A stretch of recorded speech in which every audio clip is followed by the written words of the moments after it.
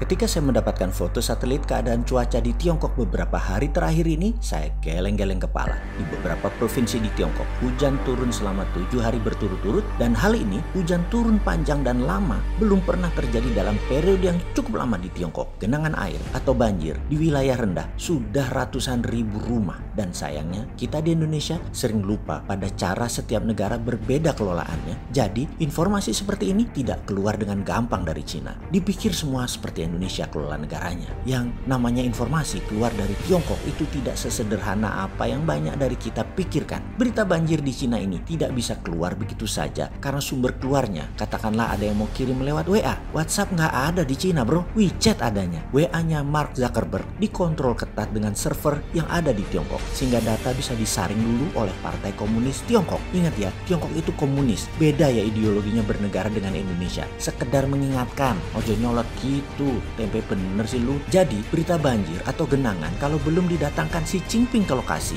ngasih pertolongan, tindakan heroik pemimpin tertinggi tersebut nggak akan ada siarannya. Kepahlawanan suka menolong orang harus ditonjolkan terlebih dahulu. Sekarang pasti Departemen Penerangannya Tiongkok sedang buat skenario untuk siarannya ke seluruh dunia. Sekali lagi, Tiongkok nolong Indonesia gitu misalnya. Apapun deh, tanpa pamrih. Ya nggak mungkin lah, pasti ada udang di balik batu. Itu aslinya mereka. Yang paling mengerikan adalah di 3 bendungan besar, Three Gorges-nya Tiongkok. Kayaknya sudah di ujung daya tahannya deh. Makanya otak liar saya berkata, wih ini bahaya. Kalau Amerika hajar pakai drone satu saja bendungan, maka 15 provinsi bisa kena. 3 provinsi bisa parah kesapu tsunami air tawar. Termasuk Provinsi Hubei dan kota Wuhan bisa musnah. Biangnya coronavirus versi Amerika. Maka ketika ditelepon kemudian dengan teman saya dari negeri Paman Sam yang mengirim gambar tersebut, saya berkata, you guys made it? You bastard Amerika. Dan dia hanya tertawa. It's a dirty job but someone got to do it. Bener-bener asshole itu Amerika. Sahabat, paham maksud saya kan?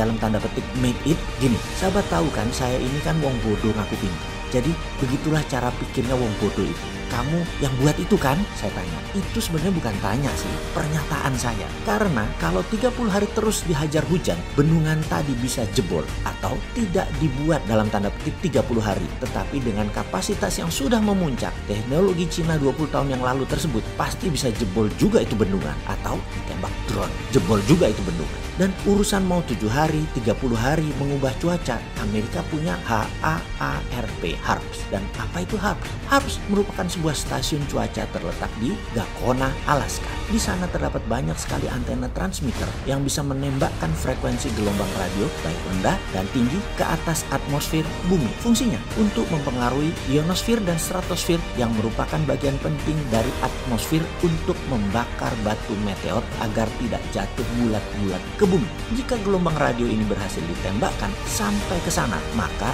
akan membuat ionosfer hangat kemudian memantul kembali ke bumi, menciptakan awan serta molekul lainnya sehingga dapat memanipulasi cuaca di sekitar tempat di mana gelombang itu terpantul. Banyak tidaknya awan tertentu tergantung dari berapa lama antena HAARP menyala memancarkan gelombangnya. Saat ini ada 350 buah antena HAARP di pusat penelitian Gakona, Alaska tersebut. Yang satu antena bisa menyalakan yang menghasilkan daya pancar 10.000 watt. Jadi jika 360 antena itu dihidupkan bersamaan, maka daya pancarnya sangat besar, mencapai miliaran watt, cukup untuk memanipulasi cuaca sebuah negara. Bisa dibayangkan bila Amerika yang sedang jengkel dengan Tiongkok saat ini, bisa saja cuaca di 10 provinsi tadi yang dilewati Sungai Kuning dibuat hujan seminggu atau sebulan, tak berhenti secara terus-menerus. Ya itulah ketika suatu cuaca atau keadaan anomali yang terjadi saat ini, dalam tanda petik sekali lagi, ada yang memainkan seperti hujan 7 hari beruntun saat ini yang ada di Tiongkok. Makanya otak bodoh si Sontoloyo ini keluar.